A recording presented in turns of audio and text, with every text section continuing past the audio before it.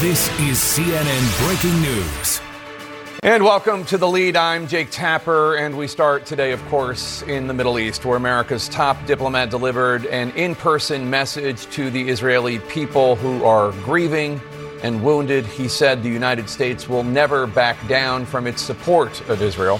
Secretary of State Antony Blinken is now on his way to meet with other U.S. allies in the region: Saudi Arabia, Egypt, UAE, Qatar, and Jordan, after standing side by side with Israeli Prime Minister Benjamin Netanyahu today. Secretary Blinken also met with families of Americans killed or taken hostage by Hamas, a group the U.S. has labeled terrorist. The White House says at least 27 Americans have been killed and at least 14 others remain missing. In its efforts to eliminate Hamas, which brutally attacked Israel last Saturday, the Israel Defense Forces are currently pounding Gaza with airstrikes today.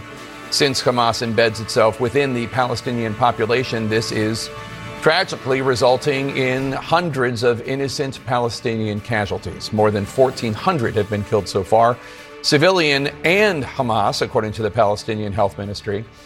Israel has also cut off electricity, food, water, and fuel supplies to Gaza. Israeli officials say none of those supplies will be restored until all hostages being held by Hamas are returned home. Today, Democratic Senator Bernie Sanders said that such would be an international law violation.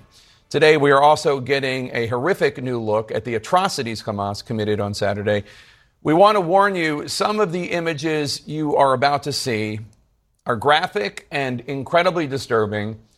One of the images we're going to show you is so upsetting, I'm even going to give you a few moments warning so you can prepare yourself to look away. It will be a photo of the corpse of a baby murdered by Hamas. It's not clear where or when this innocent young human was killed, but it was Saturday, and it's one of the many children the terrorists killed in their rampage on Saturday, such as in kibbutz Be'eri, one of the first places Hamas reached after crossing into Israel. Videos verified by CNN show Hamas breaching a gate and entering on motorbikes. Just after 7 a.m. on Saturday, a bloodbath followed. The kibbutz was mostly destroyed, more than 100 people slaughtered, most of them innocent civilians. The victims include 8-year-old Emily. She was having a sleepover with a friend. Her father waited 2 days before learning the awful news. His reaction to finding out she was dead tells you a lot about the depravities of which Hamas is capable. They just said, "We found Emily.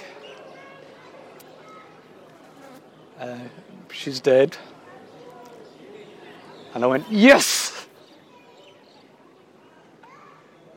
"Yes," and smiled. Because that is the best news of the possibilities that I knew.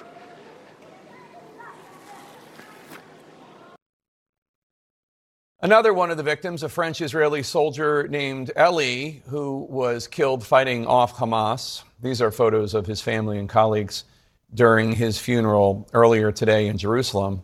Around the same time the invasion of Be'eri began, opened fire on a music festival underway here.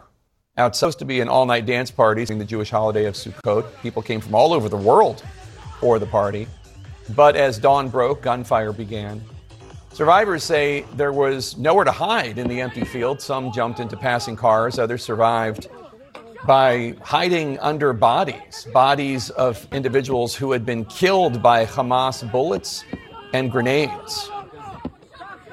I saw so many things that I can't even explain. I saw guts. I had flesh all over my body. We had to bury ourselves under these dead corpses to protect ourselves from these grenades that were hitting and from the rifles and the RPG. An Israeli rescue service says it later found at least 260 dead bodies at the festival site. An unknown number of other attendees were taken hostage and have not been heard from since. It took the Israeli Defense Forces more than 2 days of intense fighting to clear Hamas out of Kfar Aza after the Saturday invasion. When the IDF could finally take stock of what the terrorist group left behind, there was frankly not much left. The IDF went house to house, collecting the dead in body bags. The soldiers say men, women, the elderly, children. All of them were brutally murdered. Actions, they said, were nothing short of a massacre. And that brings me back to the photo that I warned you about a few minutes ago of the baby killed by Hamas. Here's your last chance to look away, but I don't think you should look away. Israeli Prime Minister Benjamin Netanyahu showed this photo to Secretary of State Antony Blinken today. It's one of the photos that the Israeli government is now sharing with the public so the world can see what Hamas did. They also shared two other photographs that are worse than that one, if you can believe it. We're not going to show you those photos, but we will continue to tell the stories of the innocent victims of this war. Let's bring in CNN's Aaron Burnett, who's live in Israel and co-hosting the show with me. Aaron, let's start with the scope of the humanitarian crisis, because we're talking about hundreds of civilians killed in Israel, hundreds now killed in Gaza, many others trapped without food, without water or power, all because of these brutal attacks by Hamas. I mean, Jake, it is an unbelievable tragedy. And as you speak, it is in your voice and your heart, too. I know it is just a profound grief that is here, and also a rage. And it is affecting, obviously, people in Israel, those innocent people who were killed and slaughtered, who were massacred. Those are the fair and right words to use. It's now also affecting people in Gaza. I mean, today, Jake, we were just a few miles from that border, and it almost becomes a background noise, the thuds of explosions in Gaza. And on the other end there, of course, people who are affected. And as you said, no food, no fuel, no electricity. Israel says that's going to continue until the hostages are returned. And obviously, we still have no word on those hostages at all. People desperately hoping against hope that they're still alive, they could get them back. But you hear that in the background as we moved further south along that border, Jake, of Gaza. And there's now, I would describe it as sort of a bit of a buffer zone that the IDF is creating, where they're really massing up some of those troops.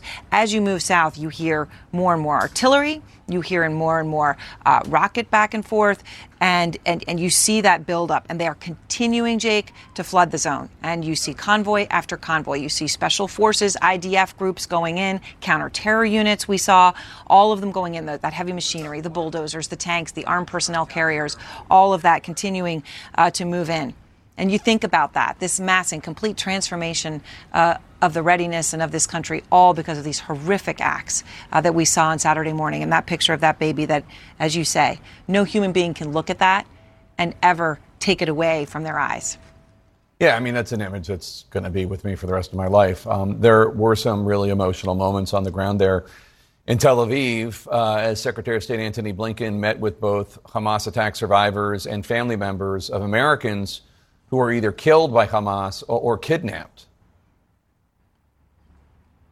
Yes, and those were obviously very emotional moments for the Secretary of State, very important. And I'll say, Jake, one thing, talking to anyone here, they make a very specific point of saying thank you to the United States. There is a great gratitude for what the United States is doing, in particular, the supplies that are coming in related to that Iron Dome. I mean, these Iron Domes are, they're fired up every few moments in different places in this country, it feels like at this point. And that help from the United States is direly needed and appreciated. The support is appreciated by so many.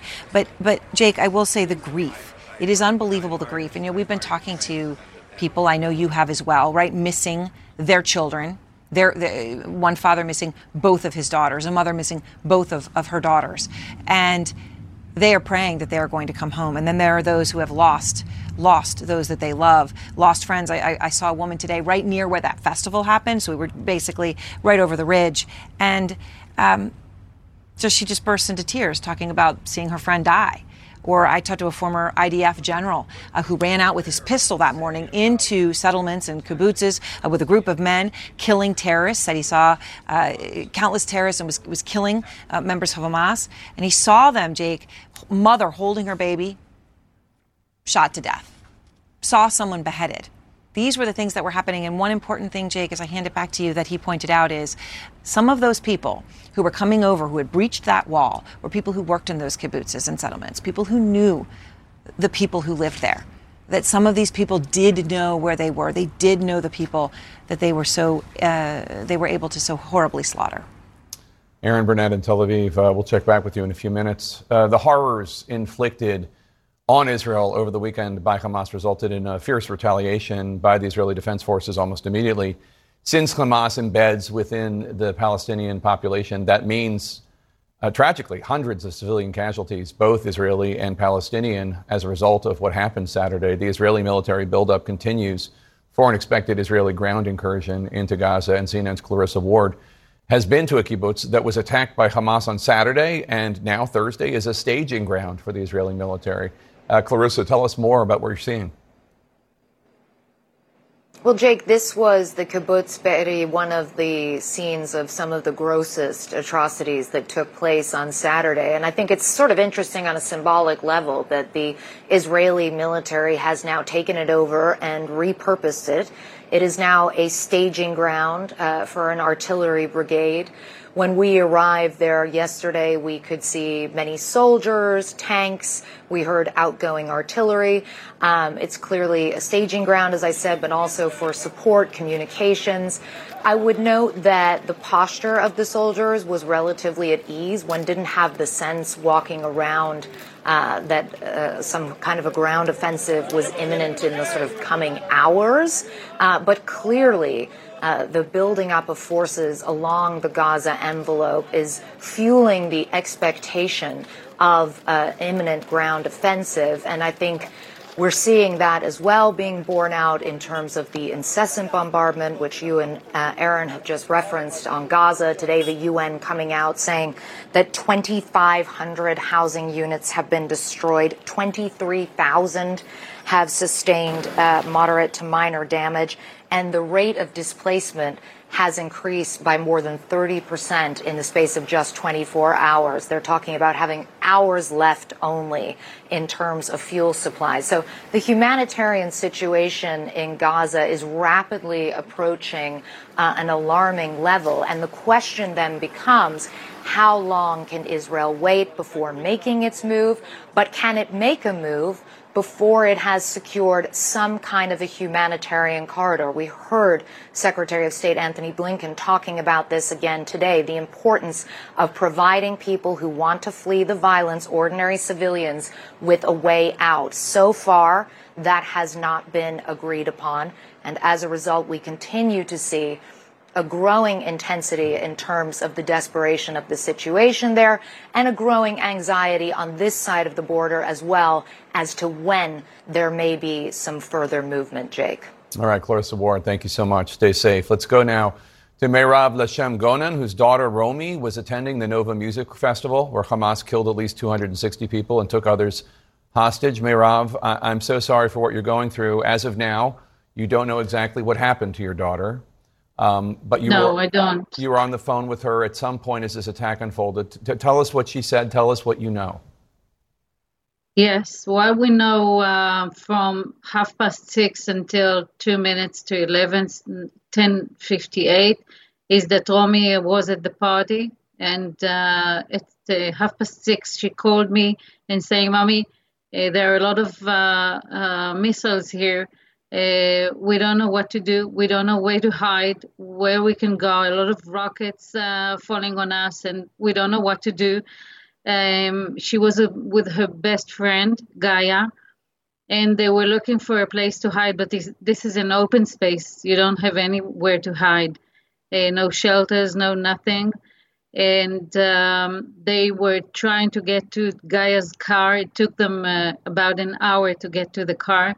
And then they tried to leave with Gaia's car, but they couldn't because there were so many cars around and the traffic was jammed. And later on, we found out that all the terrorists already arrived to Israel and then started closing all the roads from north to the place of the party.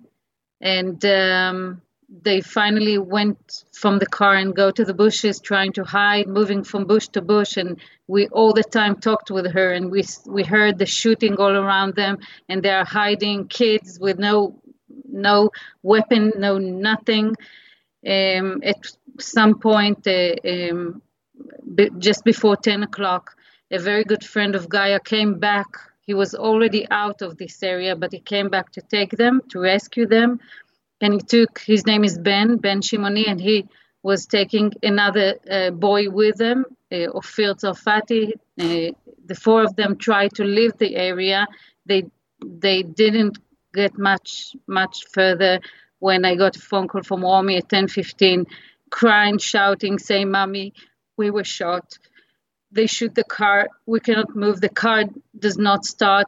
We cannot move. All of us are badly wounded, badly injured. Gaia is not talking to me. Ben is not talking. Ofir and I are wounded." Ofir was telling me his name and gave me his mother's number so I can call her. And Romy was so afraid. She was saying, "Mommy, I'm going to die." And I said, "No, you're not going to die. You're coming back and we will find a way to take you out of there." And she was asking, "Mommy, how can you take me out of here? Please come and take us. Please tell somebody, tell the army, tell the police, tell them to come." I tried to call the police. We tried to see how Air Force can maybe take a plane or a helicopter to try and rescue them. And there was nothing to do. I could only lie to her and tell her that we're doing everything. It's not a lie. We try to do everything, but I knew we cannot help them. Yeah. And, is that the last time you heard from her? Yes. The last thing I heard from them is the shooting around them. We were talking slightly. She was fading away, and we heard the shooting around them, and then a lot of people talking in Arabic, shouting in Arabic. Somebody tried to start the engine but couldn't do it, and then somebody hanged the phone, and that's it. That's the last thing I heard from my daughter. You were at the news conference this week asking the Israeli government for answers. Have they reached out? Have they told you anything? We just know that Romy's cell phone is in Gaza. That's what we know, and what the representative of the government knows. What we are focused in now is to be united and bring our kids back home and do all the necessary actions to bring them back home. You said before, don't look away. That's what I'm asking. What we are asking. Yeah. From our government, from the whole world. Don't look away. Exactly. How old is Romy? Romy's 23. She's my third one. I have 5 kids. Romy is in the middle. She's the glue between the bigger kids and the smaller, the younger one. She's wonderful. She's vivid. She's so alive. She's so wonderful. Everybody's falling in love with her. It's easy to fall in love with her. She's so wonderful. She's such a good friend. She's such a good person. She will never harm anybody. She is beautiful. Meirav, Lashem Gonen, stay in touch. We'll keep telling Meirav. Can I ask one thing, please? Yes. Can I have 1 minute of asking something? Sure. We want to ask the whole world. We want to ask from the whole world to come and help us, because it's not just us. There are a lot of Americans inside Gaza. We need you with us to bring everybody back home. This is, as you said, a war crime, a crime against humanity.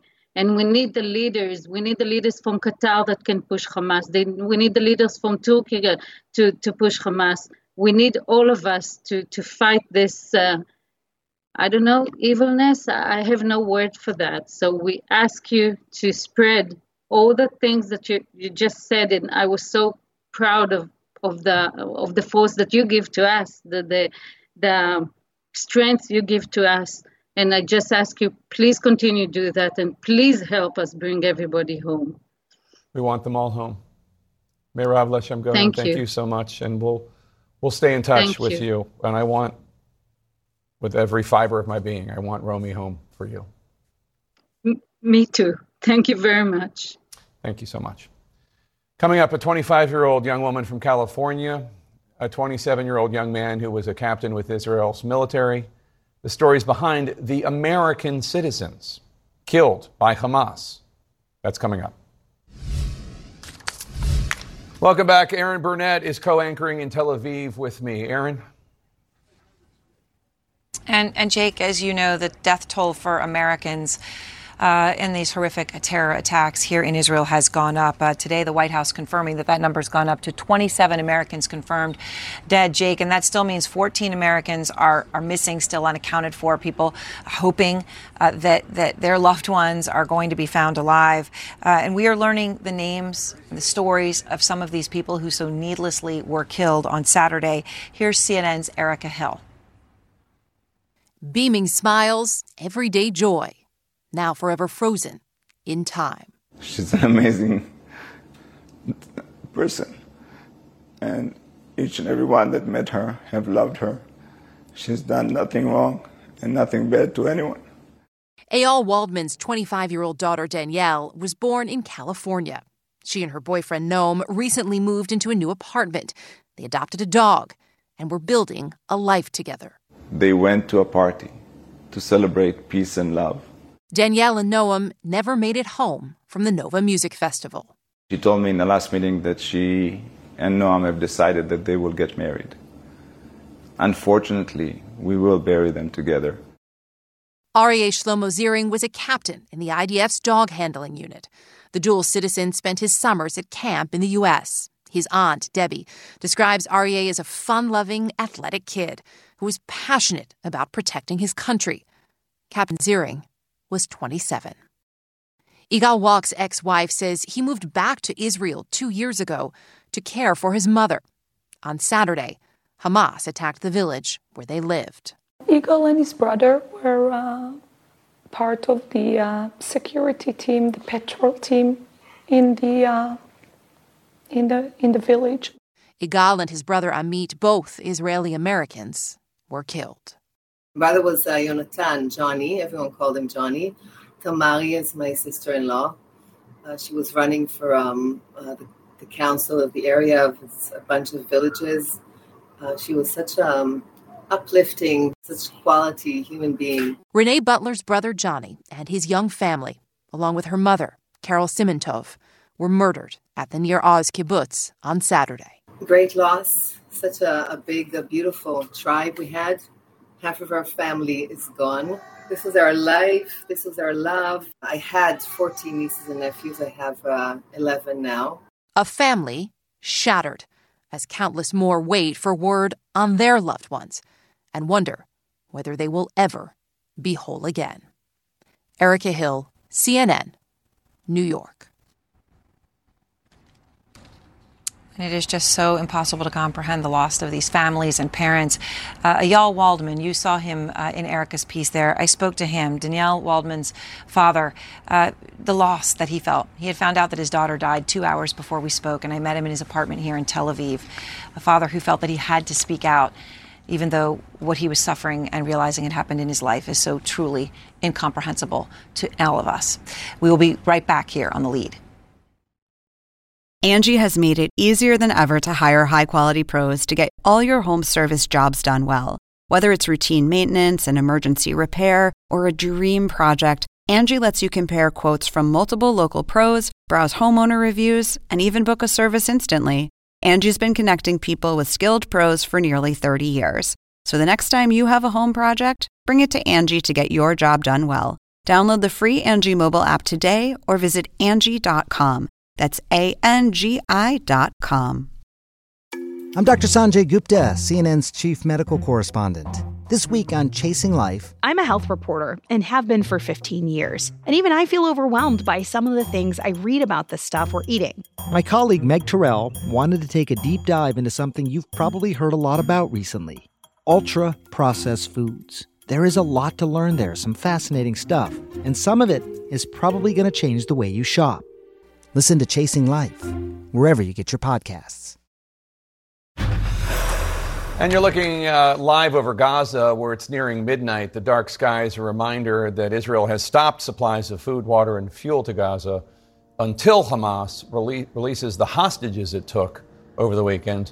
Two American lawmakers who just returned from Israel join me now: Republican Senator from Iowa, Joni Ernst, and Democratic Congressman from California, Jimmy Panetta. Senator Ernst, you met with Prime Minister Netanyahu on Tuesday. Israel was clearly not prepared for that day, and for several days after, Israelis are furious. Do you sense that Israel and the military are ready for what comes next, for this next major attack, for getting their hostages back, for everything following?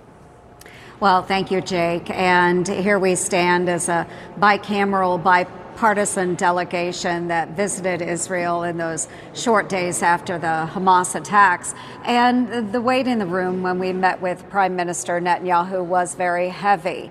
But I do believe that they are prepared for the upcoming weeks, months, whatever it takes for them to work out the deals with hostages, as well as make sure that they are destroying Hamas.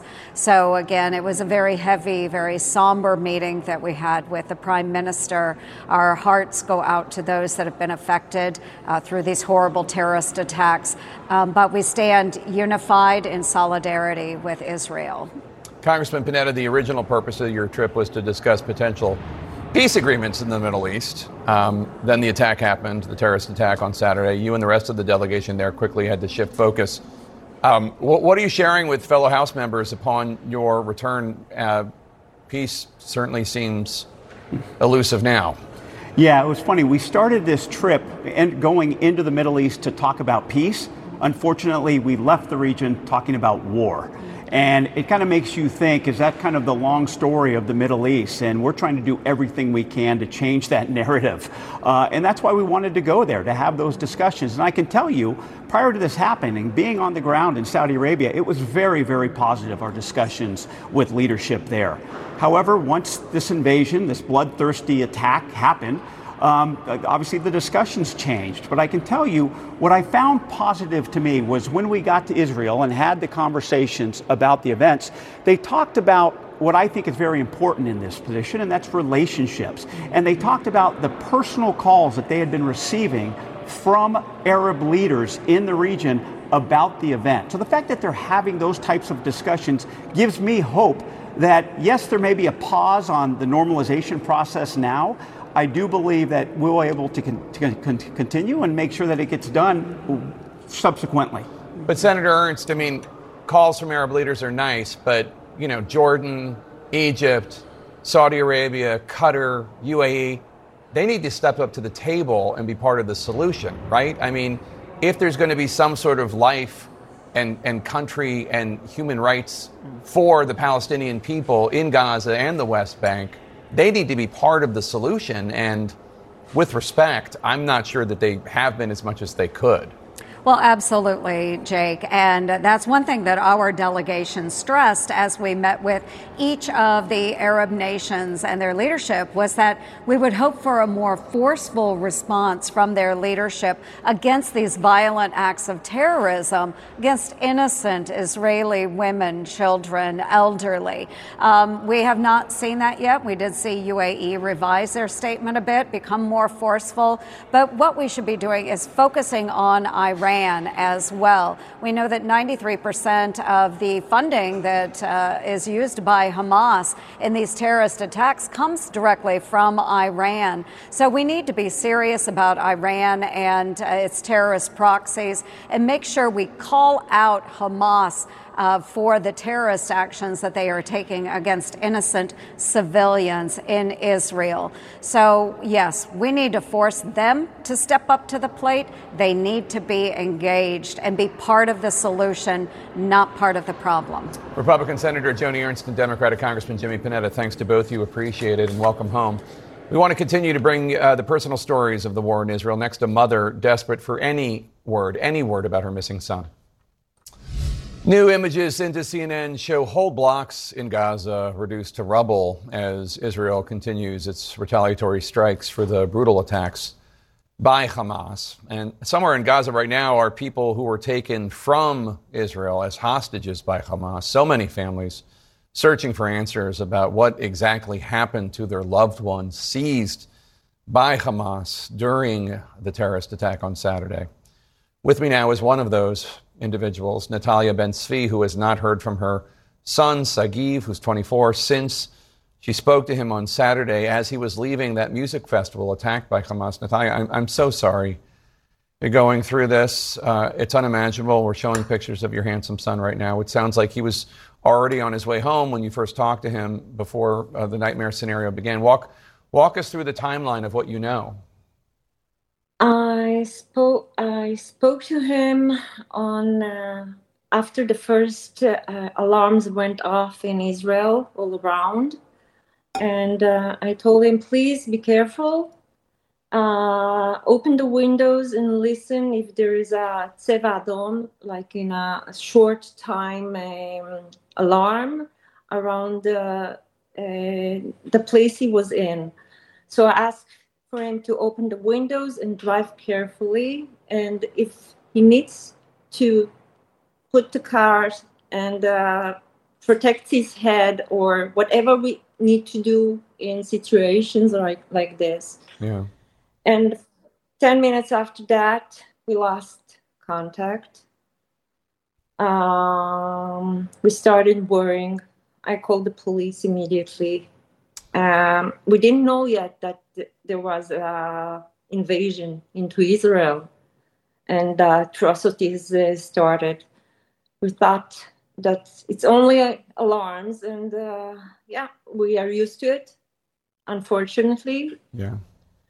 And then, after calling him and his friend Ronnie Petrovsky, they were together.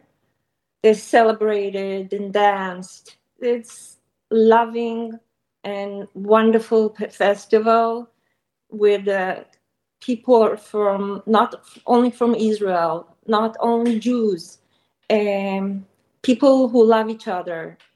He was that kind of boy. He liked people. He was a people boy. He is. I'm sorry. Yeah, don't use the past tense. You say his phone was located in Gaza. Have you heard from the Israeli government at all? Has anyone been in touch with you to provide any information? No information was provided. We provided the information. We gave them all the information, the pings, and approaching Gaza and in Gaza. And I think they're still checking. It's a chaos. Like, I know you saw the pictures. I know you saw what's going on. It's devastating. I cannot even, it's hard for us as a people to understand how this evil can occur. Like, what is it? Is it a satanic evil? What is it? What happened here? And I'm afraid. I'm trying to be very. I'm putting my emotions inside a drawer right now. I'm trying to do everything I can do for my son to locate him and bring him safe home. And not only for him, for all the kids and for all the families that are in the same position as I am. And we told them, but nothing still. They're checking. I know they're checking. They're doing the best. I do think that they're trying, but this is overwhelming. I have to say, I don't want to speak for the Israeli people, but I've heard and seen a lot of anger from Israelis at your government, not only for the intelligence failure and not only for the delay in the reaction from the IDF. I guess a lot of forces were on the West Bank, but also just the inadequate response in terms of the hostages. And I mean, you should have heard from the government by now. There should be more of an outreach to people like you. And I just talked to another woman named Meirav, whose daughter also, it seems, was probably taken hostage. Her phone was located in Gaza. Again, I assume and I hope that they're doing everything they can, but it must be frustrating.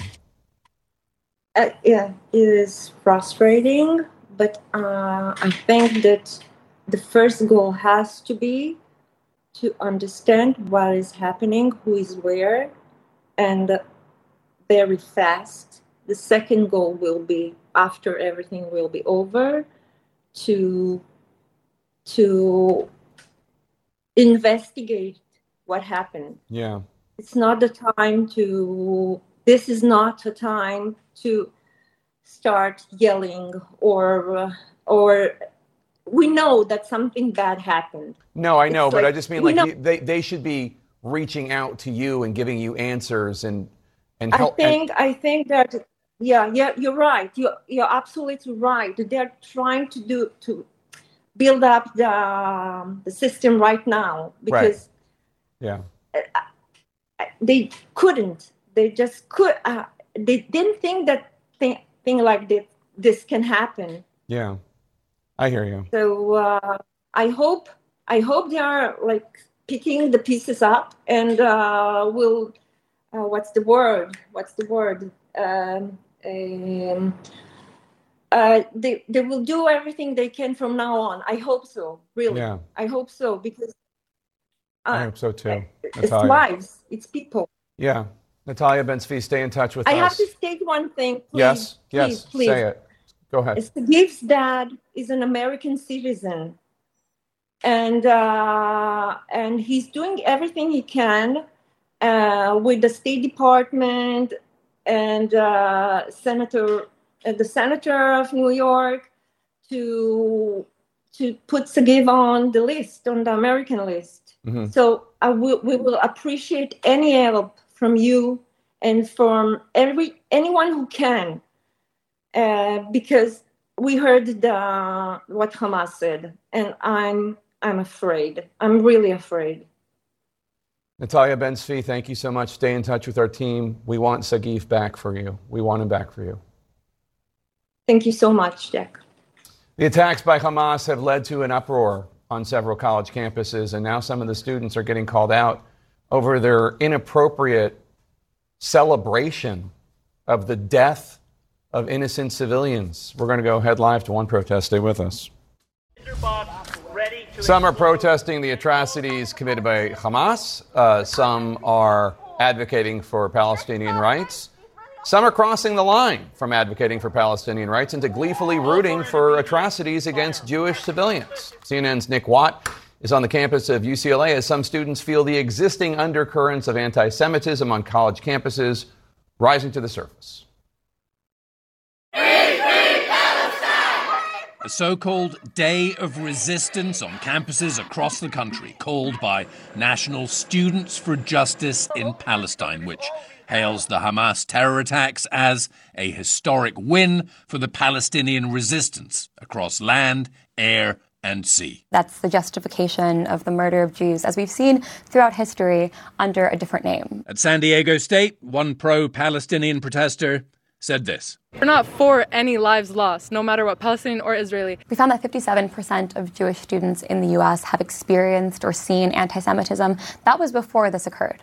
Now we're seeing the levels rise, the incidents rise, the complaints rise. At Harvard, a statement released within hours of the attacks begins, "We, the undersigned student organizations, hold the Israeli regime entirely responsible for all unfolding violence." Some have recanted after a backlash that included a billionaire hedge fund boss asking Harvard to name members of the groups that signed so none of us inadvertently hire them. Last night, their names and faces emblazoned on a truck in Harvard Square by a conservative organization. Such intimidation is counterproductive, said Harvard Hillel, a Jewish student group. The conversation about what is and isn't productive discourse is something that we're seeing really taking shape. A major UPenn benefactor has called on other alums to close the checkbooks after what he said was college leaders' apparent failure to condemn the views of some speakers at a recent Palestinian literary festival on campus. Even after the Hamas attacks, college officials have condemned anti-Semitism. In Los Angeles Tuesday, a pro-Israel rally just a stone's throw from the UCLA campus. The Cultural Affairs Commission of UCLA, a student group, posted Monday, "We honor the Palestinians on the front lines, taking their land and sovereignty back." They say this is not anti-Semitism. Judaism is separate from the political movement of Zionism. These are UCLA organizations, and they have the permission to say these things. It's absolutely absurd. I mean, you're holding an Israeli flag. Is that something you'd be okay doing on campus? Oftentimes on campus, I feel scared to hold a flag if I'm not with a big group. There's a lot of anti-Semitism on campus, and it's always felt at all times. We are now on the UCLA campus where a pro-Palestinian rally is about to begin. Listen, Jake, this tension is only going to get worse over what happened and what will happen in the Middle East, and over where that line is between standing up for Palestinian human rights and glorifying murder. Jake. Nick Watt, thank you so much. Another live look over Gaza tonight. We've seen more blasts and at times smoke billowing, more evidence of this war raging on. We're going to go back live to our teams on the ground in the region. That's next. I'm Ina Garten. Welcome to Be My Guest, the podcast. One of the best gifts you can give friends is spending time together. But what's even better than that? Cooking with them. On Be My Guest, the podcast, new friends and old stop by my barn for some conversation and great cooking. We talk about food, life, and everything in between. Listen to Be My Guest, the podcast with me, Ina Garten, and join us wherever you get your podcasts.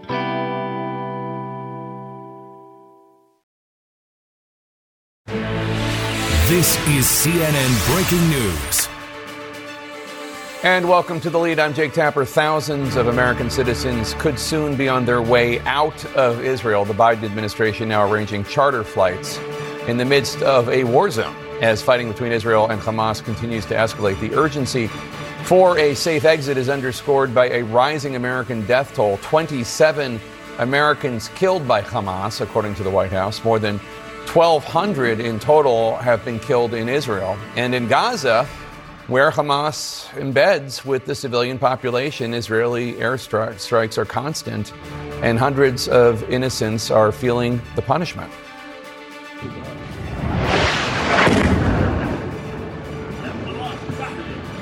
The Israeli Energy Ministry today announcing that Gaza will have no power, no water, no fuel until Hamas agrees to release the hostages it took over the weekend. Senator Bernie Sanders, independent of Vermont, today called that a violation of international law. The latest war prompted by Hamas terrorism Saturday, unspeakable attacks killing hundreds of Israeli, most of them civilians, babies, grandparents, children, young people at a music festival. U.S. Secretary of State Antony Blinken saw the aftermath of much of the devastation in Israel for himself today, and he summed it up in one word: overwhelming. He met with families of Americans killed and taken hostage by Hamas. Next, he's going to visit multiple countries in the region, all in an effort to try to secure the release of people still being held by Hamas as hostages. At least 14 Americans remain unaccounted for. Secretary Blinken pledging full U.S. support for Israel after the devastating attack by Hamas, a group that he compares to ISIS.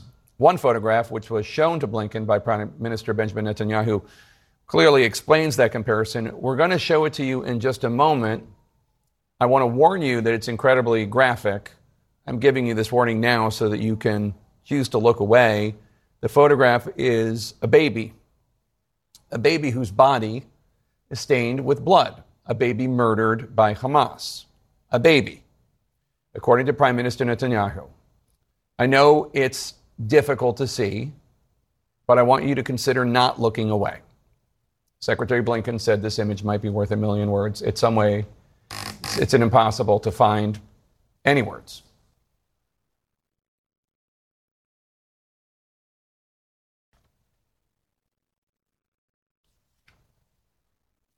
CNN's Aaron Burnett is in Tel Aviv. And Aaron, as you travel around Israel, what are you hearing from the civilians, the innocent men and women and children stuck in the middle of this war? Jake, in many ways, it does remind me of those horrific and unspeakable days after 9/11 here, that there is just this hole in people's heart, a grief. They greet each other with a sigh. The world has changed. There's not much traffic on the road. Plenty of stores are closed. Not all of them, of course. But it is a palpable shift. It is a change. It is a nation in shock and grief. And there is no question about that. I mean, today, along a checkpoint near the Gaza border, Jake, we were actually stopped because there was a small arms fire, an operation going on between militants and IDF on the other side. So we were waiting, and as we were waiting there, listening to the artillery in the distance, where that festival was a few miles away, we ran into a young woman who had been a bartender at the festival. She'd fled 10 kilometers. She survived. One of her friends were killed. And I asked her, what is the one thing you want the world to know? As, of course, she's still crying, as everyone is when they begin to tell their story, who touched this in any way. She said, I just want them to know, the world to know that these are terrorists and it's a horrible thing. And her father was there with her, Jake, because they had been bringing food to give some of the IDF special forces who were coming through this checkpoint. And he said, and jumped in with his daughter, he said, no, they're devil's sons. Devil's sons. And I think that sort of captures it, Jake, just that there is a rage and there is an anger. There is a feeling here that what happened was inhuman and you can't respond to it with humanity. You hear that, of course, from Prime Minister Netanyahu, but you also hear it from citizens, just this deep, deep frustration. A general here with the IDF, he'd been a general for many decades. He told me today that what he saw when he went through settlement after settlement on Saturday, he has his pistol and a group of men, and they were fighting Hamas militants in these settlements. He said he had never seen anything in his entire life. He's seen bodies dead in war. He's seen bodies desecrated. He has never seen anything like he saw that day. And this person, former general of the IDF, was crying. And I think that is how it is. And that is how they feel. And right now, it's safe to say, just like when you were silent looking at that picture of the baby, there are not really words to describe yet how people are truly going to react to this as these days go by. Horrible things happen in war, and innocent people tragically are killed in war. The willful slaughter of innocents targeted at close range like this is something that is really, I do not have the words. Aaron Burnett in Tel Aviv, thank you so much. While the back and forth, Hamas rocket fire and Israeli air and artillery strikes continue, Israel's buildup for an expected ground incursion into Gaza continues. CNN's Nick Robertson is live for us in Sderot, Israel. Nick, what are you seeing happening right now around what will be, no doubt, front lines? Yeah, I think, what Aaron is talking about, that sense of anger, that hole, that sense of loss, that sense of bitterness, the dumbfounded shock that such barbarity could happen to people, I think it's beginning, the response to that is beginning to take shape in the form of the IDF and in the form of their increased readiness here along the border. We've been hearing a lot more outgoing artillery shells today, and we went to one of the locations where the IDF had literally just dug in the past 24 hours, a whole array of these very heavy howitzer guns, and we're beginning to send shells into Gaza. Israel's newly emerging front line in the war with Hamas. Heavy howitzers just dug in, firing on the terror group a few miles away in Gaza. Part of Israel's massive military build-up since Hamas's attacks Saturday. Many of the 300,000 reservists called up already deployed ahead of a highly anticipated ground offensive into Gaza. These are exactly the same gun positions the Israeli Defense Forces used in their last major confrontation with Hamas back in 2021. The question now, will this confrontation be different? Will Israel actually be able to crush Hamas, as the Prime Minister says he wants to do?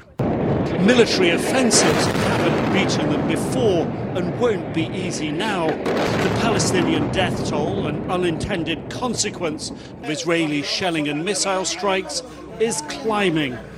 Thursday, staunch ally the US cautioning care. The Prime Minister and I discussed how Israel does this matters. We democracies distinguish ourselves from terrorists by striving for a different standard, even when it's difficult. And it will be difficult. Israel is still reeling from the deadliest, most barbaric attack on its citizens since the state was founded. Anger at Hamas is high, so too pressure on the Prime Minister to act decisively. He's calling for more international support as he plans his offensive. Hamas should be treated exactly the way ISIS was treated. They should be spit out from the community of nations. No leader should meet them. No country should harbor them. And those that do should be sanctioned. In the meantime, Hamas is still getting into Israel. This gun battle with them late Wednesday. There were multiple incursions by Hamas terrorists yesterday. I drove right through Sderot during the time when 3 terrorists were out, again, looking for civilians to kill. The tempo of fire here, far higher than in 2021. A drumbeat that seems to signal a ground offensive, all but inevitable. Even so, its outcome, far from certain.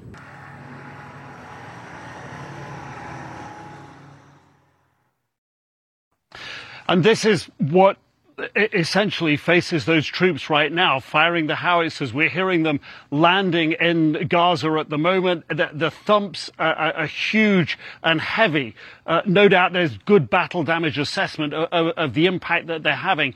How they're shaping the ground for the offensive, how successful that will be, what the offensive will be, what the objectives of that offensive will be. These are the sorts of questions that the troops that are arriving at the border right now have in their minds. They want to know what the mission's going to be. They want to know how their commanders are going to be asking them to execute it. But everyone has that passion that Aaron was talking about inside them. This was something that was done to them, and there needs to be a response, and it needs to be within that humane framework, as Secretary Blinken said. Nick Robertson, thank you so much. Appreciate it. Drone video taken today shows parts of Gaza City as it smolders in ruins after being hammered by Israeli airstrikes. The Palestinian Ministry of Health says that more than 1,500 people have been killed in Gaza since the airstrikes began. 500 of those killed are believed to be children. A warning now that some of the images you're about to see in our next report are graphic and heartbreaking, including one of a baby girl who was rushed through the streets to a waiting ambulance by her uncle, but ultimately did not make it. The stories and images are gut-wrenching, but important to hear and important to see. Here's CNN's Nada Bashir. Gripped by grief and loss of unfathomable scale, Gaza's death toll and the number of civilians wounded is rising with each and every airstrike. In the El-Shate refugee camp, men dig with their bare hands, desperate to rescue loved ones from beneath the rubble of what once were their homes. Saad begins to list the names of the children killed in this latest strike. Among them, his niece. She was just a few months old. Now, she is one of more than 440 children Gaza's health ministry says has been killed by Israeli airstrikes so far. Israel says it is striking Hamas targets, but authorities here say medical facilities, schools, and residential areas have been impacted.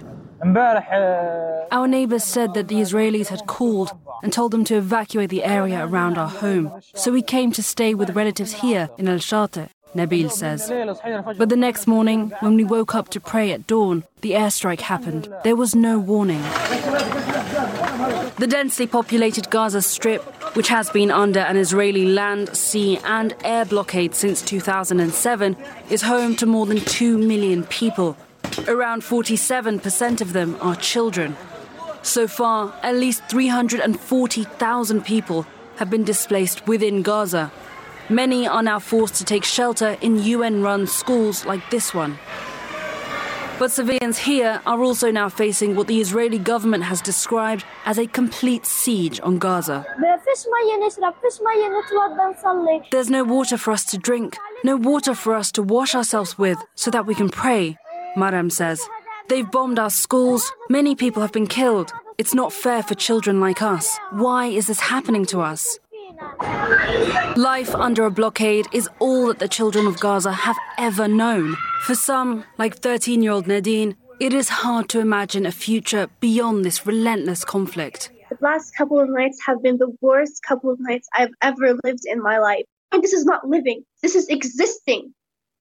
We're not planning our futures anymore. We're just trying to survive. But survival in Gaza is becoming more and more difficult by the day. The humanitarian situation is rapidly deteriorating. And while the UN has condemned what it has described as Israel's unlawful blockade on Gaza and the indiscriminate nature of Israel's airstrikes, there is little hope that the bloodshed will end here. Neda Bashir, CNN. Neda Bashir, thank you so much. As you've just seen, Israel has ordered a, quote, complete siege of Gaza. But what's the plan if Israel succeeds in that dismantling plan? We'll talk about that next.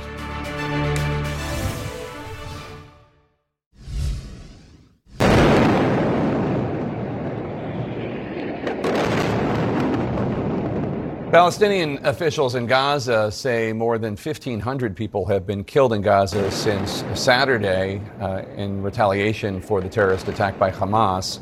Many of those 1,500 are Hamas terrorists, but hundreds of others were innocent civilians as Hamas continues to embed among them. And now Israel has ordered a, quote, complete siege of the area in response to Hamas's barbaric terrorism. As a result, the 2.3 million residents of Gaza are right now cut off by Israel from food, from fuel, from electricity. Half of the 2.3 million are children, according to the United Nations. Resources in the densely populated 25-mile strip of land along the Mediterranean have been largely controlled by Israel and Egypt to a degree for the last 16 years. Israel occupied Gaza for decades, since 1967, then withdrew in 2005. The Israeli blockade came after Hamas, which both the U.S. and EU consider a terrorist group, was elected to control Gaza in 2007. Since Hamas took over, there have been no elections in Gaza. Rival factions have been eliminated. Today, nearly 80% of Gazans live in abject poverty, according to the UN, and aid groups warn it's about to get a lot worse. So how can Israel control Gaza's infrastructure? Well, look at this map. First, there's the fence, a 37-mile-long concrete barrier covered in barbed wire and protected by watchtowers. Just inside, there's another 1,000 feet of land only by farmers.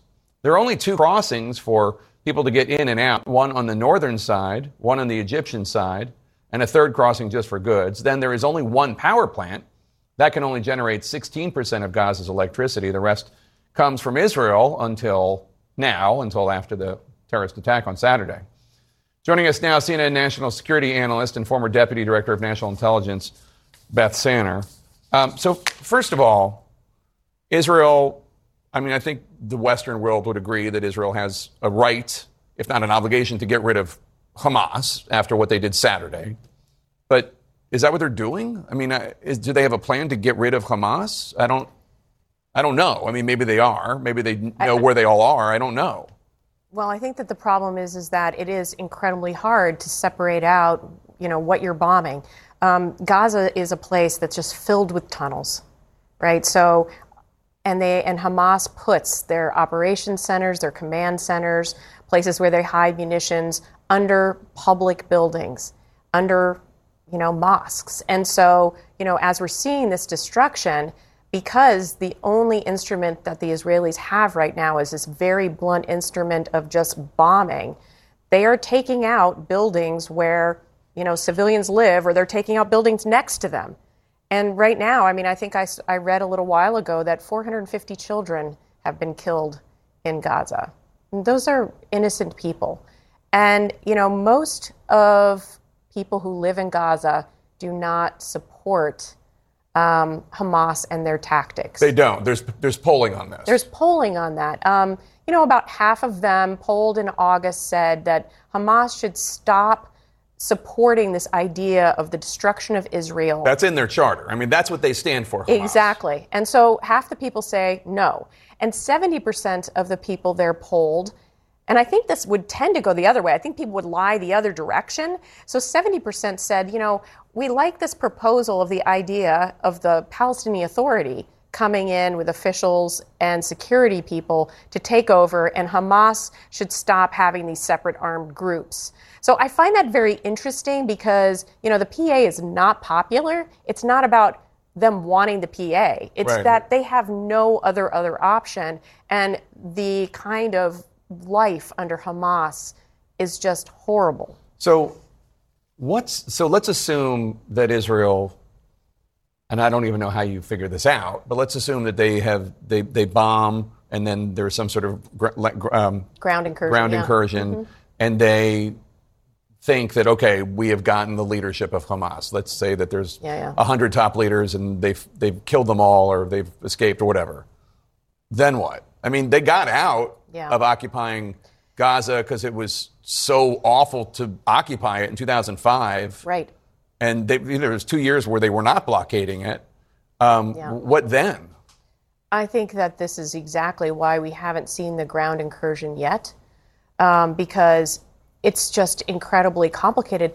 I don't think that Israel has the capacity to go in and kill all the fighters. Just killing the leadership is not going to solve the problem. I think we just saw you have an interview with someone that said that, there's still terrorists going over the line and conducting operations inside Israel. So you've got to kill much more than the leadership. And right now, Israel's saying, we're not just killing the militant wing, we're going to kill the whole governing and political apparatus too. So that is a lot of people, and there is no way you can go into this densely populated area and occupy it, being the hostile force that Israel is. I mean, think what they're doing right now. Think about the picture of the father coming down the street with his baby in his hands.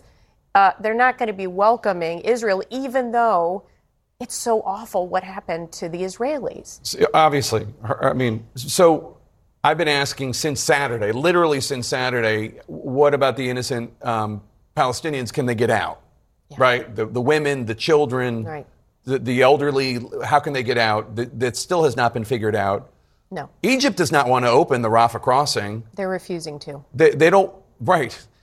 Egypt, Jordan, Qatar, the UAE, Saudi Arabia, all these countries that about how much they care about Palestinians. They could help right now. They could help the Palestinians escape. They could help. They could say, "Okay, stop bombing, and we will go in there, and we will help Gaza become a thriving society." They could do all sorts of things. They have money, by the way. I've heard that. Yeah. Yeah, but where are they? Where are they is where they usually are, which is generally on the sidelines and pretty myopically thinking about themselves. Plus, they would all like Hamas to go away. Yeah, they don't like Hamas. They do not like Hamas. The Palestinians, they don't really care about the Palestinians, do they? They really don't. And I think that, the polling also shows that the popularity of Hamas in these countries, in Saudi and in UAE, is not high. So there's not a lot of pressure on Saudi to come to the rescue of the Palestinians like there was a decade ago. So things are definitely changing, but we're not seeing a lot of people step up to the occasion, other than the United States. I didn't think I could be any more depressed. Then I talked about Sandra. Thank you so much for being here. I appreciate it. Former President Trump weighed in on the war in Israel. Spoiler alert, what he said stirred up a bit of controversy, and we'll tell you why next.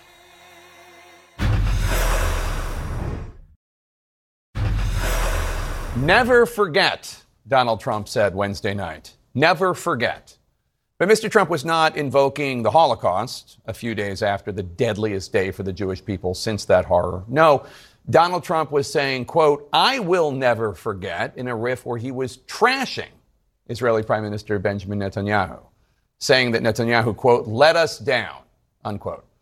Reportedly for not participating in the strike against an Iranian general. But of course, you really should recall how upset Trump was that Netanyahu was the first world leader to congratulate President Biden after Biden won the presidency.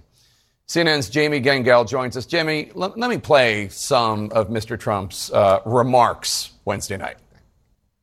I'll never forget that Bibi Netanyahu let us down. That was a very terrible thing. I will say that. When I see sometimes the intelligence, you talk about the intelligence or you talk about some of the things that went wrong over the last week. They've got to straighten it out because they're fighting potentially a very big force. And they said, gee, I hope Hezbollah doesn't attack from the north because that's the most vulnerable spot. I said, wait a minute. You know, Hezbollah is very smart. They're all very smart. The press doesn't like when they say it. So Hezbollah is very smart, right, attacking Netanyahu. He called the defense minister of Israel a jerk. I mean... Look, this is classic Donald Trump, and it's really about petty grievances. What do we know about Donald Trump? Loyalty is a one-way street. And I would say that this was not about Soleimani. This is about one thing which you mentioned, which is, oh my goodness, Benjamin Netanyahu picked up the phone and congratulated Joe Biden when he won the election, which to Donald Trump's mind is the worst possible thing you could do. Trump's comments are drawing some criticism. Liz Cheney tweeted, after Hamas slaughters hundreds of Jewish families and Israel confronts an unprecedented security crisis, Donald Trump attacks the Israeli government and praises Hezbollah terrorists. Are Republicans really going to nominate this dangerous man to be president of the United States? And here is what Governor Ron DeSantis told reporters.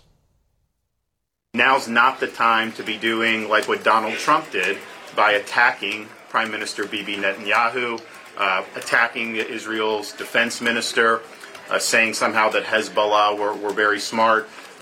We need to all be on the same page. Now's not the time to air personal grievances about an Israeli prime minister. I mean, Donald Trump disagrees. He thinks it is the time for personal grievances. Do you think Republican? I'm not even going to ask. Should I ask? Go ahead. Yes. Will this make a difference with Republican voters? Honestly, every time I ask that question, somebody should fine me $100. I'm going to answer it slightly differently from the way we used to. First of all, we don't know yet. Secondly, Trump's base seems to be willing to stick with him through thick, through thin, through 91 indictments. So why should this change anything? Except there are Trump supporters, Christian evangelicals, Jews, supporters of Israel, who may not like this. Mike Pence, who was picked because of his background with Christian evangelicals. Mike Pence of Hang Mike Pence fame? Yes, said today, Hezbollah aren't smart, they are evil. So he even pushed back on this. I think it's unlikely to change many Trump voters, but maybe some. Let's switch now, if we could, to the embarrassing dysfunction on Capitol Hill. It is really, truly embarrassing. House Republicans, there needs to be a Speaker of the House for us to have a functioning legislative branch of government, and yet they cannot get together and pick a speaker. Here's what one Republican said coming out of today's closed-door meeting, where still House Republicans cannot pick a speaker. When you only have a 4-seat majority and you have some of the personalities and some of the...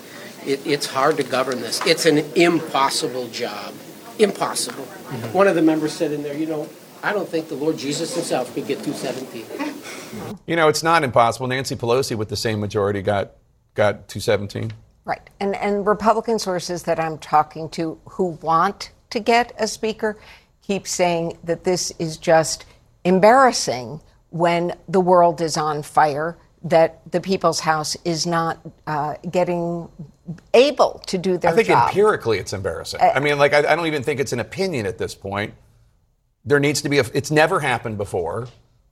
Correct. Sorry, Correct. Now, look, our Hill team is doing an extraordinary job interviewing Republicans as they come out of these meetings. My sources say, and our numbers bear it out, the numbers against Steve Scalise are going up. By the hour, it looks less likely he's going to get to 217. And I spoke to two Republicans. One said, I do not think we are close to a floor vote unless Scalise wants a losing vote. And another one blamed Kevin McCarthy. They think that Kevin McCarthy, a number of Republicans, is working behind the scenes. If he can't be Speaker, he sort of doesn't want Steve Scalise. Kevin McCarthy, who said, bring it on? Yes. That Kevin McCarthy? The quote was, McCarthy is in misery loves company mode. Oh, that's nice of him. That's nice of him to be in that mode. Well, he's got a lot of company. Jamie Gangel, always great to have you. A major move today in Tel Aviv might be a sign that the humanitarian crisis in Israel is about to get worse.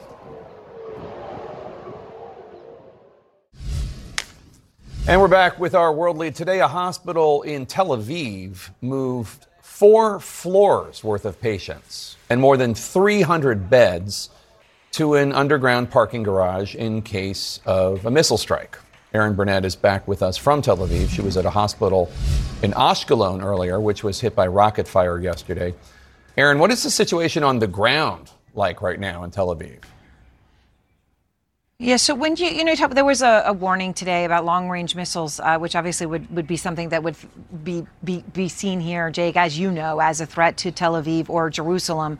We actually were south along the Gaza border when that came in, but you've got these constant rocket attacks coming in on various southern towns and cities. And, you talk about the impact on the hospitals. I mean, even here on the Israeli side, what they did in Tel Aviv, in Ashkelon, where we were, yesterday, we were sort of caught in the midst of a massive rocket strike. I mean, there were dozens of them, dozens upon dozens coming in. Some of them got through. And some of them got through to the city of Ashkelon near that Gaza border where we were. We went and found where one of the strikes was, an apartment building, and another was at this hospital. And the hospital had been hit. Now, the hospital is still functioning, obviously. It is still a crucial place for people to go to. 70 people went to the hospital where I was today, just yesterday, from those strikes near Ashkelon along the Gaza border. So the Iron Dome, as successful as it is, you still had 70 injuries just yesterday. They had 650 people come to that hospital in Ashkelon, Jake, from the attacks on Saturday. And more than 24 of them are still there. But this is what it is when you're standing in front of a door, emergency room and trauma. That is exactly what is happening. And that's just on the Israeli side, because we're standing by that hospital today, Jake, and it's just a few miles from Gaza. And you hear the thud, thud, thud of the Israeli strikes on Gaza. And you can't help but just for a moment pause and say, as you hear it in the background, there are people being injured there. There are people being killed there. And the hospital situation there, obviously, is incredibly dire. Yeah, we were just talking to the former deputy director of National Intelligence, who was talking about how Hamas embeds itself within the civilian population in Gaza. So when the Israelis go after, with whatever precision you believe they're using, and I'm sure there are skeptics out there, go after Hamas, regardless of their precision, they're getting a lot of civilians, innocent civilians, Palestinians are getting caught in the middle of it. More than 2 million people live in Gaza. They're running out of fuel. They're running out of water. The fuel powers the hospitals. The Red Cross is warning that the hospitals in Gaza could turn into morgues without electricity. Mm-hmm. Yes, and they're making those warnings, Jake, and they've run out of beds. And, someone we were talking to in Gaza was saying even with the generator, even places that actually have generators, right, generators also need fuel. So if you're saying, as Israel has, no food, no fuel, no electricity until the hostages are released, then that means you're days away from anything that's even powered by a generator, such as hospitals, essential health facilities, actually even having the ability to power themselves. I mean, it's an incredibly dire situation. I was talking to an American pediatrician who's actually in Gaza, and Jake, she went in before the strikes, stuck there now like many others. We haven't talked to her now in a few hours, so it's possible something's changed, but she had been stuck and absolutely unable to get out. Talking about the dire situation, and she's someone who goes in ordinary circumstances in Gaza to help children as a pediatrician because of the chronic and horrible diseases that they face there, the lack of vaccines, chronic diabetes, and none of those things are happening, never mind the very dire and serious needs of people who've been very seriously injured. In 2 days, it will be a week since the attacks. What is life like now, 5 days after the attacks, for Israelis? Well, it's still a pause. It's still a sense of that deep shock where things have not restarted. There is, of course, that waiting, that palpable waiting for what's going to happen along the Gaza border, what Israel will do in response. But also, Jake, talking to people who it's funerals. It's funerals. They're going to funerals. Someone from that festival, her friend died. She went to her friend's funeral. She went to 2 funerals yesterday. They're going to funeral after funeral. And that is what you're hearing people say. Sitting Shiva, I walked in someone's apartment last night whose daughter, he just found out his daughter died. His daughter was American. A few hours after he finds out she's dead. And there he is, starting to sit Shiva, his family arriving. It is just a sense of a mass sense of loss. Aaron Burnett in Tel Aviv, thank you so much. So many of you watching, I'm sure, feel compelled to want to help with humanitarian relief efforts, whether for the Israelis or for the Palestinians, or maybe some of you want to help both. CNN is compiling resources. Head to CNN.com/impact. You'll find a list of vetted organizations on the ground responding. That's CNN.com/impact. We're back in a moment. Roe Weiser was an Israeli-American soldier. He was just 21 years old. His life was cut short on Saturday when his base was attacked by Hamas. He was killed trying to protect his fellow soldiers. His mother, Naomi Weiser, and his sister, Shani Weiser, join me now. Thank you, both of you, for being here under these awful circumstances. Naomi, your son, Roe, was a hero, and you say he died the way he lived. Tell us about him. Tell us about the way he lived. Absolutely. Roy was a great kid. You know, one of the things we always said about him is he always walked around with a smile on his face. He loved to play sport. He was a big American football, and basketball and soccer fan. He had amazing group of friends.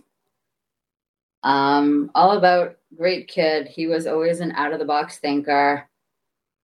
Always showed signs of leadership. We always knew he would do something great. Not what we expected, but we always knew he would do something great. He always took care. He had a way of always taking care of the weaker kids in his class. These are stories the mothers have been sending me this week. We remember your son from the 3rd grade. When our son was having a hard time, your son took care of him. So he always had that putting the other kids first kind of skill and taking care of the weak. Again, these are skills he showed us again this week. Unfortunately, not the way we wanted to see them. And Shani, you can jump in anytime you want. What have you learned about Roe's bravery? I understand he saved at least a dozen lives. I mean, we knew he was brave.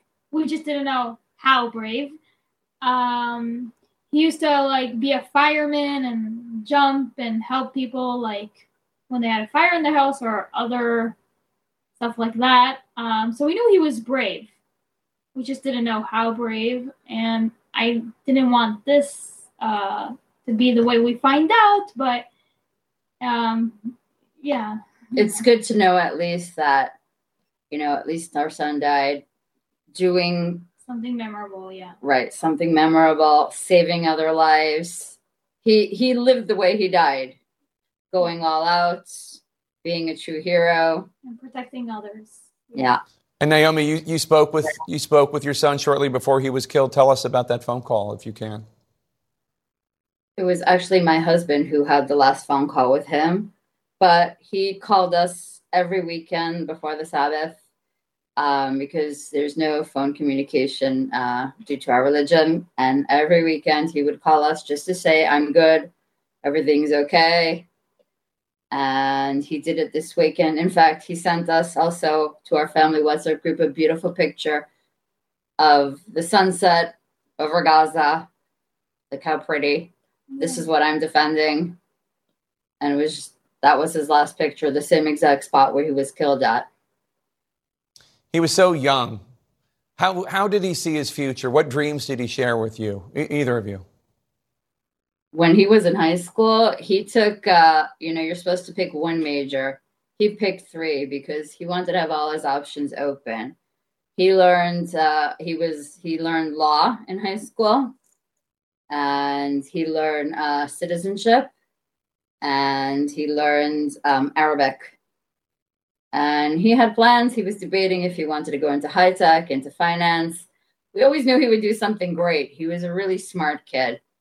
He could have taken 3 more subjects if he wanted to.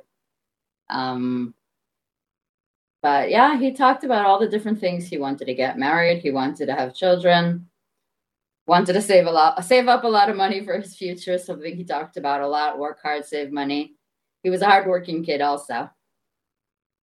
Naomi and Shani Weiser, thank you so much. May his memory be a blessing. Thank you very much. Thank you.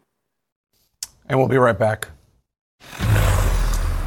The massacre in the Middle East, the Hamas terrorist attack, has touched our family here at The Lead. The cousin of a former lead producer was killed. That cousin was named Eli Ginsberg. He was 42 years old. Eli led an elite special forces unit. According to his family, he had just retired last month after serving 22 years. He was remobilized after Saturday's attack. His family said Eli's unit went into the kibbutz Re'im, that's the same kibbutz where Hamas killed scores of people, innocent people, at that music festival. Eli went there to rescue hostages, and he too was killed by Hamas. Eli leaves behind 4 young children. Eli's cousin, Alexis Weiss, helped launch The Lead with me and some of us still here back in 2013. Alexis, we're so sorry. We love you, and we're thinking of you and your family. Our coverage continues now with Wolf Blitzer in the Situation Room. I'm Dr. Sanjay Gupta, host of the Chasing Life podcast. In honor of our 10th season, we want to hear from you.